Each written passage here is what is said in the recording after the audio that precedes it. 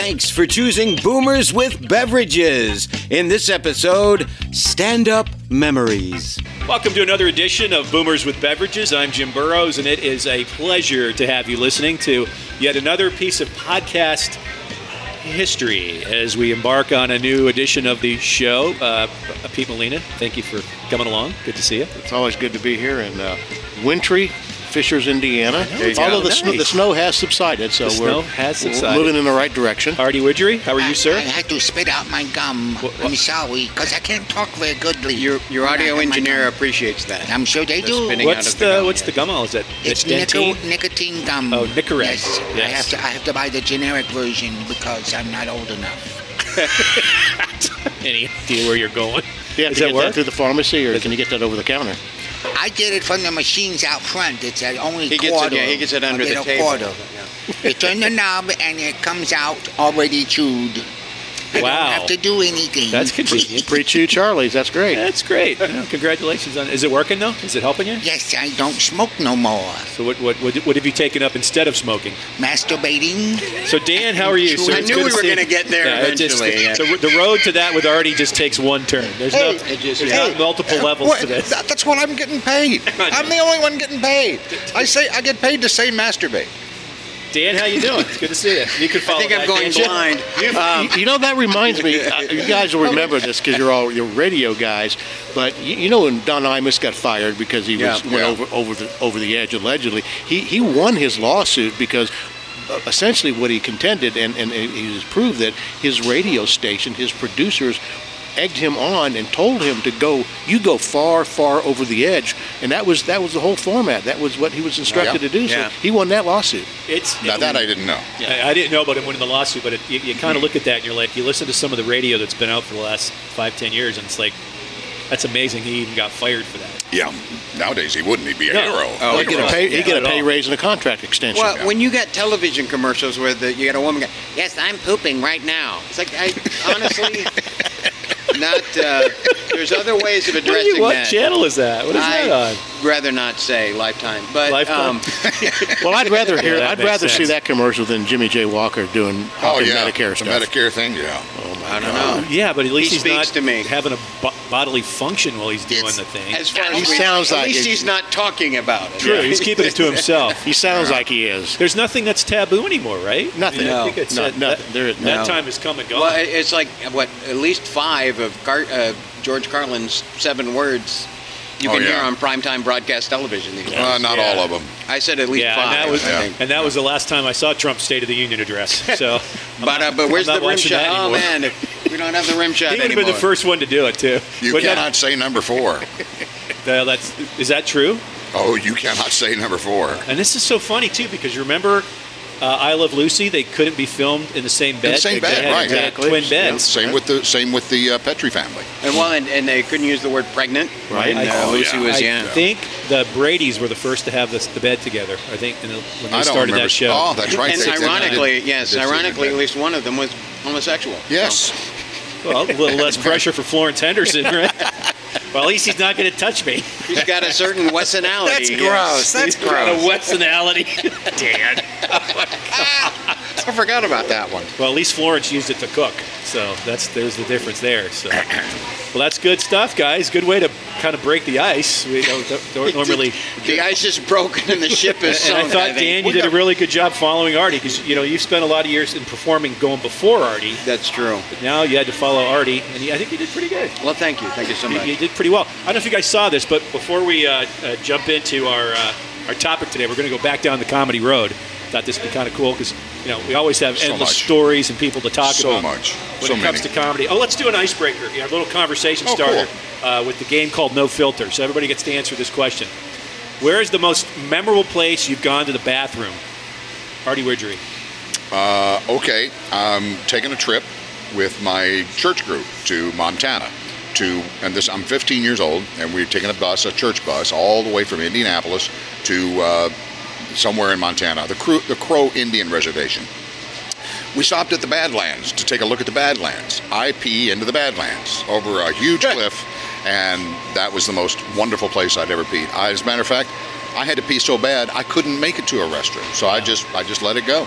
I found a rock to go behind, and I peed into the Badlands. Most memorable for me was my godfather's house. I had inadvertently found a box of X-Lax, chocolate-flavored X-Lax when I was 5. Jesus. And I went into the bathroom. And I still, to this day, vaguely remember the look on my father's face. Because it was on the walls, it was everywhere but where it was supposed to be. It looked like a crime scene, It probably. was unbelievable. Oh, nice. But I quickly learned the lesson what that was for. Yeah. So I know now. Pete Molina, how about you? And the median on interstate, not interstate, but State Road 37 going down to Bloomington. I was driving down there, and it was a huge winter storm. Traffic was just at a crawl, and I had to pee so bad. I just stopped the car, got out, and peed in the median because there was no other option. Yeah. Yeah, I did other things on that road. It's legendary. That's enough. Pete in the median. Pete. All right, Pete Dan Davis. median. Dan Davis, bring us home with your. It would have to be on a train in India. Wow. Because the toilet is a hole in the floor of the car. Oh my gosh. So you peed across India, essentially. Yes, it's over a period of a few miles. Yes, there's a rail to hold on to, and yeah. Did you have to do number 2? I did, but Pete took it in a different direction. So I would you just kind of hang on and hope that because it could be really bad. But yeah, what's the handrail for? It's to keep you in the truck. Can you imagine if they allowed that on Amtrak? I mean, that would just change. I'm guessing that wasn't in It would first change class. that New York to not in DC first route. class, no. Big time. What are you doing? Come back later. Oh, that's India. Wow. India. Yeah. So you left some of your DNA back there. That's I good. did. Nice.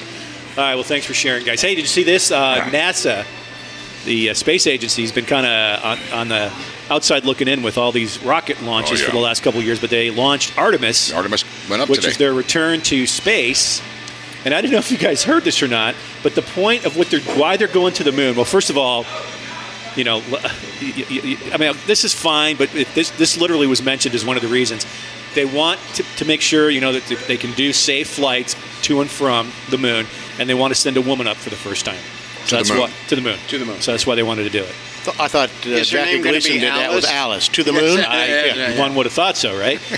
Secondly, and I don't have any problem with that, but it's like, good Lord. So what? I mean, there have been a lot of incredible female shuttle astronauts. I mean, so anyway, it's not like it's new territory, but I guess for her to land, they'll finally have somebody up there that can decorate what was left behind. Whoa. But we can edit that out. Well, it's a good thing. As we learned, Hello? I think it was Nigel Tufnell. Is this I believe it was Nigel Tufnell of Spinal Tap who once said, there is such a fine line between sexy and sexist. Yes. Oh, for love of Pete. It's like 2 extra letters. I missed 20 years ago when you could just say what the hell was A on sexist your would say. Not sexist. Okay, no women on the moon. If they want to go to the moon and decorate it, that's fine. No, they're just, okay. it's, They could party good planet. food, but no atmosphere. All right. Can I have a Tupperware party? That's very funny. I like that, though. If only it were original, yeah. The second thing, besides being able to put a woman on the moon, they want it to be and they literally refer to this as a pit stop for intergalactic travel. So as they go further out into the galaxy, the moon will be where they can come back on the way to Earth. And, I'm just sitting there laughing, thinking, so is there going to be a Flying J, a pilot, a Speedway? Yeah. Are they going to just get off the lunar module, get roller food? I go with Lovies. Yeah. Well, I mean, it begs the question, is Marriott going to get rights to build hotels up there? There you go. I think that's probably going to be the extent of it. I just don't see us going to Mars.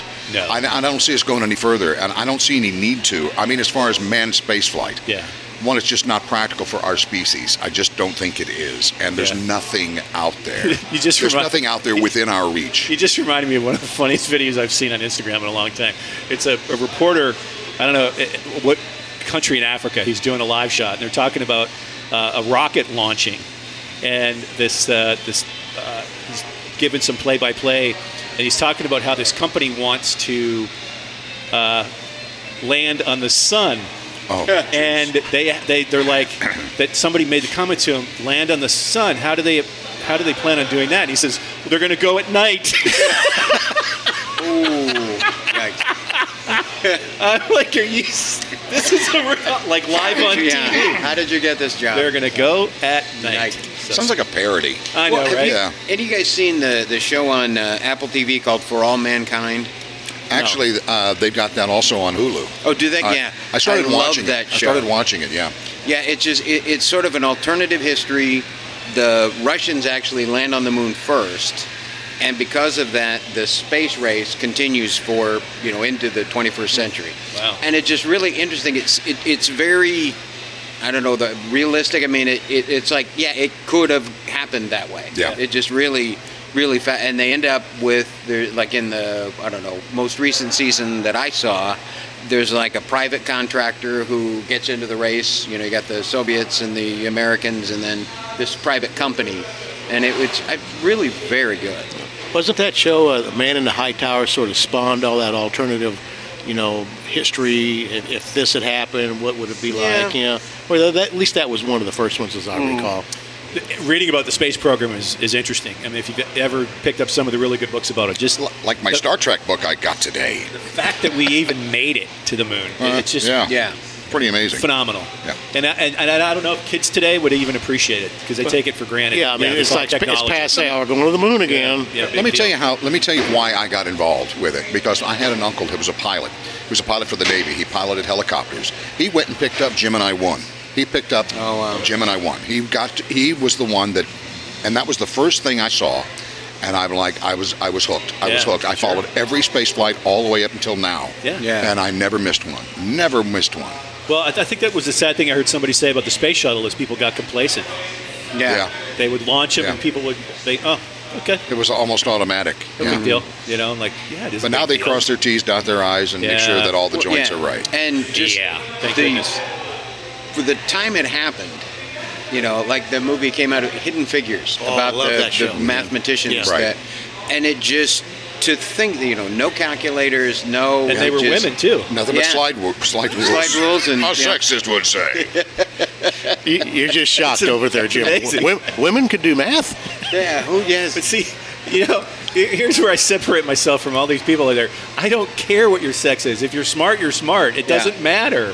Yeah. I get so tired of labels. Agreed. I don't care if you're gay, who cares? Yeah. You're a human being and you're brilliant. Fantastic. It's way to go. I'd like to think as a society we've hit the tipping point where it just doesn't matter. Well, and it's probably a good thing because we can all remember as we go into our topic here, when we were doing stand-up comedy in the 80s and 90s, it was a free-for-all. It was. You didn't have to worry about somebody getting ticked off because people could laugh at themselves. I had one incident where somebody came out of the crowd and said, "Hey, you made fun of my dad." I go, "No, I didn't." He goes, "My father was a Southern Baptist minister, and you made fun of Southern Baptist ministers." I said, "No, I made fun of a fictitious Southern Baptist minister." And he hit me in the face, knocked me out, and the MPs came and picked him up and threw him in the brig. They said, "Mr. Widgery, do you want to file charges or anything?" I said, "No, I just want to go back to my hotel room and get to my next gig." Yeah, it's amazing though. Yeah, I mean, there are comics that have decided not to do stand-up anymore because you get censored. I mean, I've heard stories of if you're gonna like if you're doing stuff at a university, for an example, you got to submit your act, and it has to be edited. Yes, you do. Sometimes you do. Yeah. But there was somebody put out a book, some comedian who did a lot of shows and was bragging about the fact that he did a show somewhere I think it was at a high school, and they said, don't do these things, and he went out and did all of those things, and aren't I so and I'm sorry, if you sign the contract to do the show and you agree to the terms they give you, follow the terms they give you. Yeah. If you don't want to follow the terms that they spelled then don't do the show. Then don't do the show. Exactly. Right. Yeah, find another job somewhere. Yeah. I think some of the best shows I ever had were in areas of the country that get lampooned for being stupid. And they're far from it. Yeah. And it's annoying because I hate that. I hate that elitist coastal attitude, people in New York and LA have. It's like, screw you. Just because you've never come here to meet these people, they're smart. They're hardworking people, and they love comedy. Yeah. And Artie, you know this because you Midwest and South for you was your piece of heaven. True, but there was an incident that happened in Indianapolis one year. It was one of the newer owners of Crackers that caused this issue. I was headlining that week, and we were doing a Sunday night show. But the Sunday night show, they sold out to a Sweet 16 party, and that was crazy. But so we had a lot of high school kids in there. All right, I mean, it was like 3/4 full. And the guy came up to me and he said, I don't want you to do that condom education bit. I go, what do you mean? You mean the stuff on safe sex? No, I don't want you to do any of that. Don't do any of that. It'll be inappropriate. I go, that is absolutely appropriate for this crowd. It teaches them safe sex. We talk about condoms and birth control and things along that line. He said, just don't do it. I go, I might do it. So I did do it. Yeah. It killed. It absolutely killed. It was hilarious. The parent sponsors that were there, the parents that were there for these kids were like, came up to me after the show and goes, I'm glad you did that because I couldn't have done that. You did it in a way, they laughed, they got it. It'll never leave their head. Ever. Yeah, you got through to them. And I never worked crackers again because of that. The son of said, no, you're not coming back. And yet 4 girls in that audience. I think we all know who you're talking about, too. But you know, it goes without saying. Anybody that knows who that owner was knows enough to. Yeah. We don't have to say anymore. But Pete, how about you though? I know you've done the road work and the club work too. But do you have some fondness for certain areas or certain clubs? Or I really liked the one-nighters that Sobel used to put us on, the comedy caravan, because they were largely in college towns. Yes. And you knew, I mean, just by the nature that they were college kids, they were going to be, jazzed up and they were going to be good. They were often rowdy, but I don't ever remember doing a show, except one, in Evansville, Indiana, where anything got really out of hand. So they were typically fun. And as you mentioned, Jim, there was no topic that nobody got offended. Yeah. They really did. Yeah. One of the interesting questions I get a lot from people that when I reveal to them that I used to do stand-up comedy is they always want to know, well, what's it like getting heckled? And that's a curious question because I don't ever remember getting heckled. Maybe someone's idea of getting heckled is different than mine, but for me, if someone's heckling you, they're like, you're terrible, you suck, they're throwing stuff at you. Then there's the occasional person who wants to be part of the show. Yeah. And they'll say something to you, and you kind of give them a retort. And most of the time, those people, if you have a little bit of fun with them, give them a couple, zingers, stock retorts, they're going to retreat. They just want their 15 seconds of fame and ass. Occasionally, you're going to get someone who really is disruptive, and at that point, you got to kind of use your common sense and say, if you feel like they're disrupting the rest of the people from enjoying it, then in my view, that gives you license to really pounce hard. And comics learn as you go through the process. And if you're a new person, if you're new and you're starting out and you're doing that, I strongly recommend you don't. I mean, first thing is you learn your persona and the material that you're comfortable with doing. You don't throw yourself at the audience until you're a veteran, and because you really should only do that if you have those comebacks. Dave Dugan was one of the best. Yeah. He was one of the best at dealing with hecklers. Still does really, really well because it's his dry wit. Yeah. And the thing about Dave, like with a lot of people, and I've seen you, Artie, with hecklers, is you've already won the audience over. If the audience is with you, hecklers can do what they want. Because the chances of you losing the audience are pretty much slim to none. Correct. And you're going to have a lot more fun. Good point. Putting them in their place, which is great. Just to remind people that don't know some of the names we point out in comedy, Tom Sobel, and the only reason I bring this up is because as we're recording this podcast, and we don't necessarily like to date podcasts, but we're only a few days removed from the passing of Bud Friedman.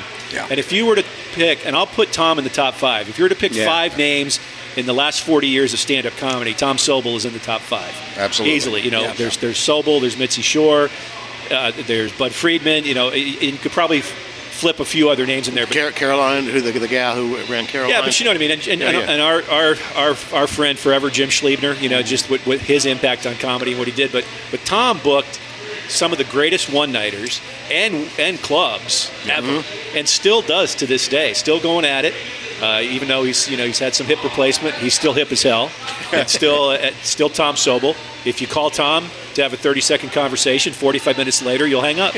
So, but that's the man. That's what he's all about. Because he loves to chat. He's a good guy. So just so people know when we talk Tom Sobel. And Dan, I know you were kind of in a different stratosphere with some of the rooms you worked. I did a lot. Yeah, I did like pretty much all one-nighters. But I did one gig in Washington, D.C.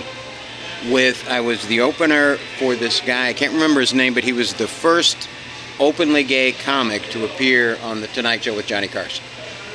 Wow. And I can't think of it. So I'm working with him at this club, and of course the audience was. Do you don't remember the name? I can't think. What year was this? What year? This would have been like 90, 91. Okay, it was in the 90s. Okay. Because what's funny about that is, Louis and Ellen were on, but they weren't. Yeah. No, nobody knew. So this was a guy that. Yeah. So I did. So my stuff was about being a dad and all that kind of shtick.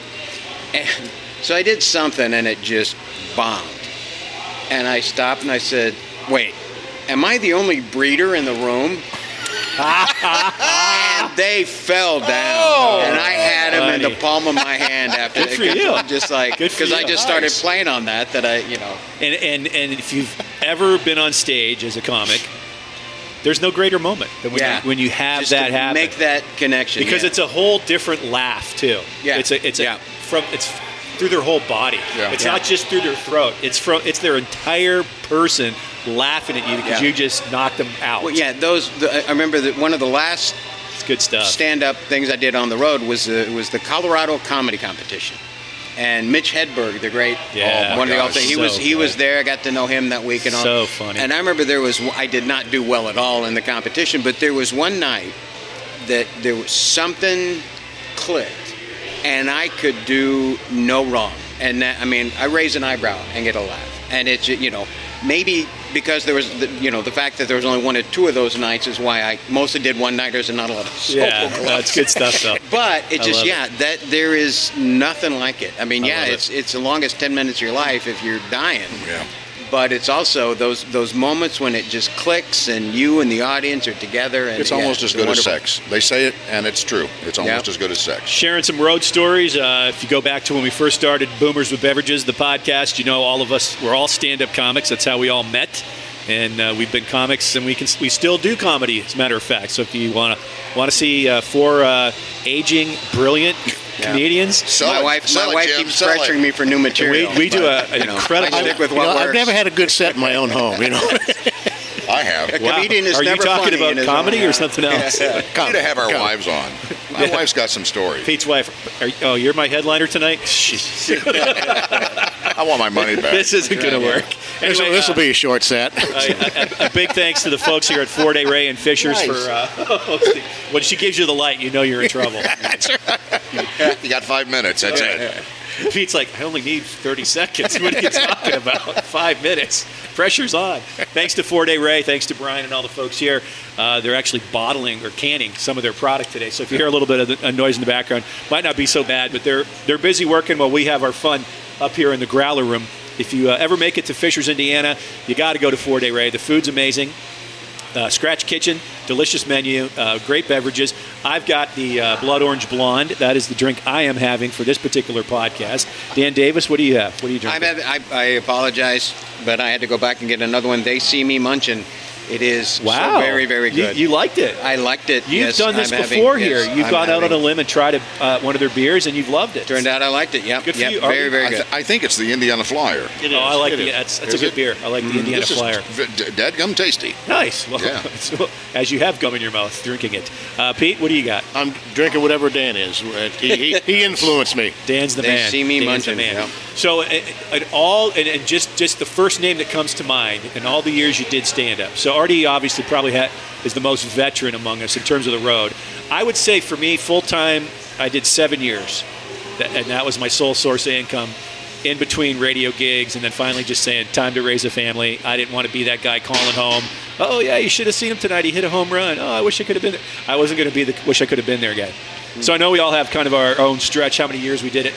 In your run in comedy, Dan Davis, you first and foremost, who stands out to you as the guy that you were just most impressed with, most in awe of, the guy that you wish the rest of the country could have seen? Bill Bauer from Minnesota. Golly. Oh my gosh, was he so good? Yeah. Wild Bill Bauer. I only had one criticism of him. I know he was a prolific writer. He wrote a lot. Yeah. But whenever I'd see his show, it was always the same. He didn't add a lot of new material, but I always knew when he added something new. Yeah. I always knew it. Yeah. But I always saw the same show. A lot of guys, I think, were like that, though. We all did. I did that. Because I think but I've once seen him so many times. Once you hit that 45 to 60 of gold, it's tough to break from that. You know it is. You know it's. Trust me. You know you're hitting a homer every night. So why do you tinker? And then you want to, because you go back to your hotel room and write another 5-10 minutes. I'll do that tomorrow. No, you won't. You're gonna do what got you there. Well, it's like when it used to be HBO specials and now Netflix and whatever. You got some guy who's been knocking it for years, and you get the HBO special and you burn up 90 minutes of material that you can really never do on stage again, because people are going to go like, heard that I used to think that's got to be a two-edged sword. It is. I don't know that that's completely 100% true, because when people see you on television or they've seen you on stage before, they come back because they want to hear something they want to hear something they heard on TV or heard before. Yeah. And if you don't do it, they're going to be remarkably disappointed. Yeah, like Foxworthiness, you might be a redneck if. Oh yeah, that whole right. See, for me, it's a tie between Steve Baird and Ted Norkie. Yeah. There wasn't a time that I worked with those two that I didn't cry laughing hysterically off stage and while they were on stage with them every single time, because they owned their character, they owned their material. They were so damn creative and just fun human beings. Yeah. And both left us way too soon. Too soon. Very unique perspective. Steve was an Indiana guy, Ted, Michigan guy. Just, God, were they good. Can you think of a story? Yeah, with Ted it was fun. We did comedy on Broadway, and in Lexington, Kentucky, which was a Tom Sobel room. And they would put us up in the house that of the mom of one of the co-owners. It was co-owned by brothers at the time. Right. And they did a phenomenal job. Comedy on Broadway, because we were all spoiled because of Crackers. Crackers was raised the bar so high. When we would go on the road, everything was judged against Crackers. Correct. For us. Comedy on Broadway was in the same ballpark as Crackers. Yeah. And they put us up in this house, and you would walk in, and there was this like little vestibule with a little mirror and a small table. Well, after the first show that night, I went and got Ted's headshot, and I stuck it in a frame, and I put it above the little table with a candle, and I lit the candle. So when Ted came back, I said, "Ted, it's your shrine." And he lost it. He lost it. So the entire week, we had his picture with a candle underneath it as he would walk in. But, the thing about him, and you guys can relate to this too, you probably have done this, is the dinners and the lunches we would go to on the road when we'd be working together, you wish you would have recorded. Yeah. Because the back and forth, the exchanges were so stinking funny. You can find some stuff on YouTube of him that's really, really classic. Such a good man. Very classic. Such a good man, funny guy, and Steve Baird, God bless them both. They were good guys. Pete Molina, how about you? Well, I mean, one of my favorite comics I opened for him once at Crackers was Dennis Wolfberg. Mm-hmm. I can't say that I necessarily know him, but he was just such a quirky guy, and he was nice to the comics. He was just a genuine guy. And then another guy I worked with a week in Milwaukee was Drew Carey. Oh wow! So cool. You get all those hours when you're not working. I would spend some time with him and lunch, breakfast, and stuff. And he's just the same off stage as he was on stage. There's no difference there. But a heck of a nice guy, a very nice guy. Yep. I would say 98% of the comics I worked with were consistent. You get a few prima donnas, but very rare. Yeah, very rare. Most of them had total respect for their fellow comics because they were basically following the same thing we were doing. We're in the hotels, driving all day, doing the same damn thing. I know it. Artie, how about you? Because I know you've got so many wide variety. One of the things that there's two particular things that I want to share. One was Dennis Miller. Got to work with Dennis Miller very early on. I think I was the opening act. Steve was the MC. Steve Baird was the MC. I was the opening act, and I don't remember who was the feature act, but Dennis Miller was the headliner of the show. And this is before he did Saturday Night Live or Monday Night Football or any of that. It was before he was anybody. And but he wrote all the time. We'd go out to drink at Shaboom's, the old 50s theme restaurant downtown across from where the Indianapolis Comedy Connection used to be. And Dennis was always had a bev nap in front of him, and he was always writing because he was always coming up with something. I went to his hotel room one night, and there were tons of bev naps just everywhere, on the nightstand, on the dresser, in the bathroom. They were with scribblings on them. We were at Shaboom's one night, and I am rubbing my face because I was just laughing so hard all night. I'm just kind of massaging my face. And I'm looking. Steve and Dennis both looked at me and goes, "Oh my God!" They started laughing, and I'm going, "What's so funny?" He goes, "Do that again." So I rubbed my face again, and they started laughing again. I go, "Artie, look at yourself and rub your face just like you just did." So I did. I go, "What do you see?" And I go, "You look like a Cabbage Patch doll." And that was one of my opening bits forever. Here's my Cabbage Patch doll impression. I had no idea that was the origin. That's so the origin. I love it. The other story I have is early in my career, and I could come up with a billion stories for late in my career. There's some good ones, but one of the funnest times I ever had, I had to take Tommy Chong from I had Tommy Chong in my car, and back then it was a POS. I mean, it was a Buick Regal from like 1969 or something like that. It was awful. So anyway, I'm doing a show at a Sobel gig in a bar in Terre Haute, but the university was hosting Tommy Chong, and he was getting ready to do one of the clubs in Indianapolis. I don't remember what it was. I think it was Crackers. So I have to pick him up at his hotel and take him back to Indianapolis. So we get in my piece of car, and so here we are driving down the road. He goes, and he's not. You got to understand, Tommy Chong is not like his persona. No, not that everybody knows. I worked with him once. Yeah. You know, he's not the stoner guy all the time, but he loves his pot, and so did I. And I go, "Man, I don't have anything." He goes, "Well, I just got something from some girl at the show last night." And he pulls it out, and he goes, "But I don't have anything. I have no papers. I have no pipe." And I go, "You're kidding me. You don't even have an apple?" And he chuckles. He goes, "No, I don't even have an apple." "You got an apple?" "No, I don't." So all I had, we're going to have to stop and get some papers. I go, "No, we don't have to do that. I got to get back." So I look in the back seat. I said, "Look, I've got the yellow pages." Boom. I stuck the yellow pages out between the seats.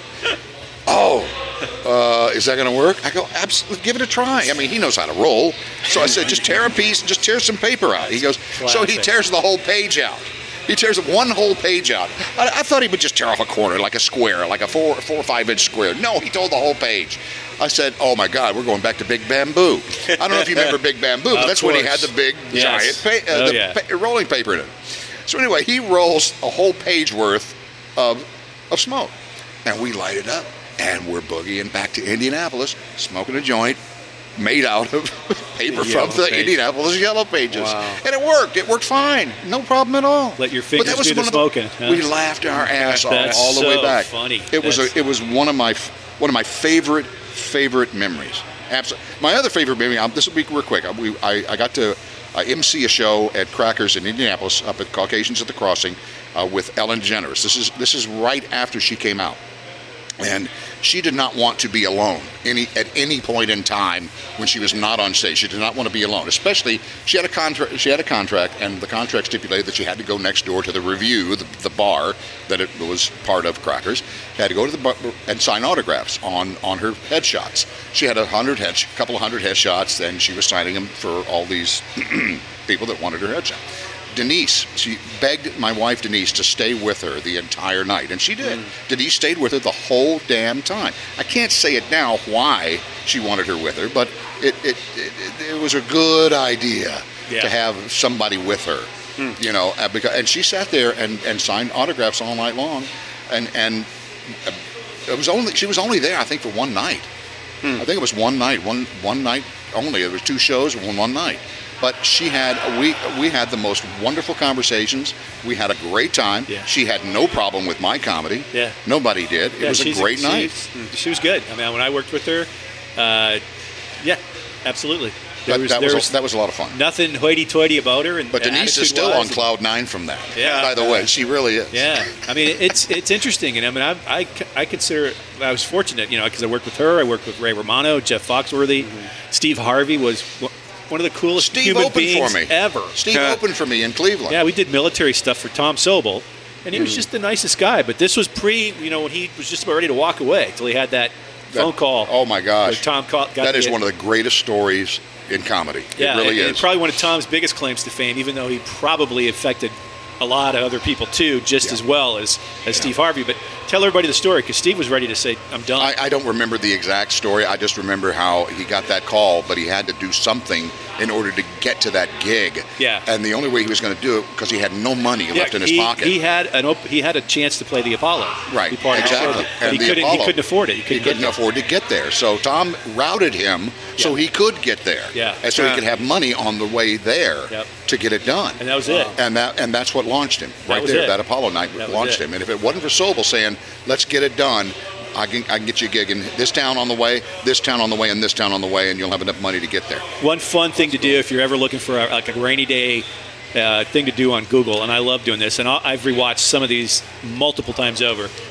And unfortunately, this will never happen again because this person doesn't exist anymore. He's passed on. But comics and their first appearance on Johnny Carson is some of the greatest stuff you can watch, because those that kill it, that was the day that their stardom was launched. And they got to sit next to Johnny. And we don't have that anymore. We don't have anybody, the night that hosts we have now are an embarrassment compared to Carson. Well, and there's so many. Yeah, there's so many, but a lot of them don't care like that. Carson legitimately cared. Yeah.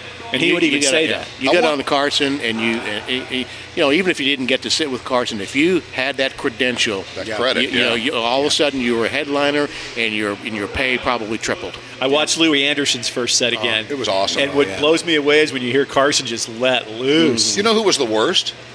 Tim Allen. You need to go back and look at his very first Tonight Show set. It was awful.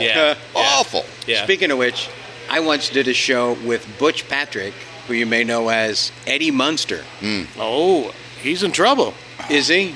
Well, he was. I just saw something of him on the news. Oh, he got in trouble for some theft, I think. Really? Yeah. I mean, recently. Yeah, it was like one of his first times ever. Yeah. And it was not. Well, it was interesting because in strong. the 80s and 90s, you had your your AAA people. I mean, working and you get a chance to open for them, you would jump at it.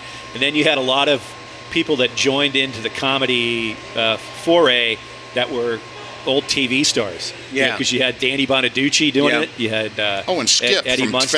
Family Ties. No, Remember Skippy? Was it Family Ties? that's Yeah, right. right. Yeah. Skippy from Family Ties. Jim and J.J. Walker. I worked with him at but he's Practice. not, oh, no. Jimmy Walker's an original. He's a legend. I mean, you may not think he's funny now, but he goes back to the his Comedy stand-up was Store. strong. The Comedy Skippy Store kept origins. following me around the country saying, and he'd go into the clubs going, I need a guest set, I need a guest set, I need a guest set. Going to the club owners. And it's like, why is this guy following me? This is the third time it's happened to me personally. He must be following my ass. Stop it. It's fun times, guys. Thanks for sharing the great stories. And get used to it because we'll lots of podcasts to come. And there's plenty to talk about because we all have had some interesting experiences out there. We could go on. Not just with the comics, but the places too. We got to talk about that one time as far as the venues and the clubs themselves, because there was about a 10-year window there, early 80s into the early 90s, before it kind of went bust, that you had pretty much anybody and everybody wanting to do a comedy night. Yeah. I mean, if you had a bar with a night that you didn't know what to do with, you'd throw up a microphone and call it a comedy club. That wasn't always a good thing. Right. Not always. Artie, thanks for sharing, man. Thanks, Appreciate the stories. Pete Molina, you as well. Thank you so much. Great to be here. Dan Davis and Butch Patrick stories. Appreciate that. You don't hear that combo very often. Not very often. But it's good that you shared that moment with us. Tomorrow to be like, I remember when I met Fred Gwynn at the mall.